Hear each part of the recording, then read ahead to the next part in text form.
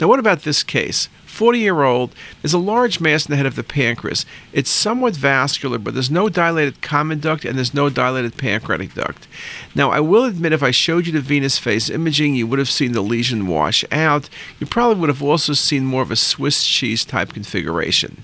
Now, could this be a Hamoudi tumor? Hamoudi tumors are younger patients, and they're more typically homogeneous and not very vascular.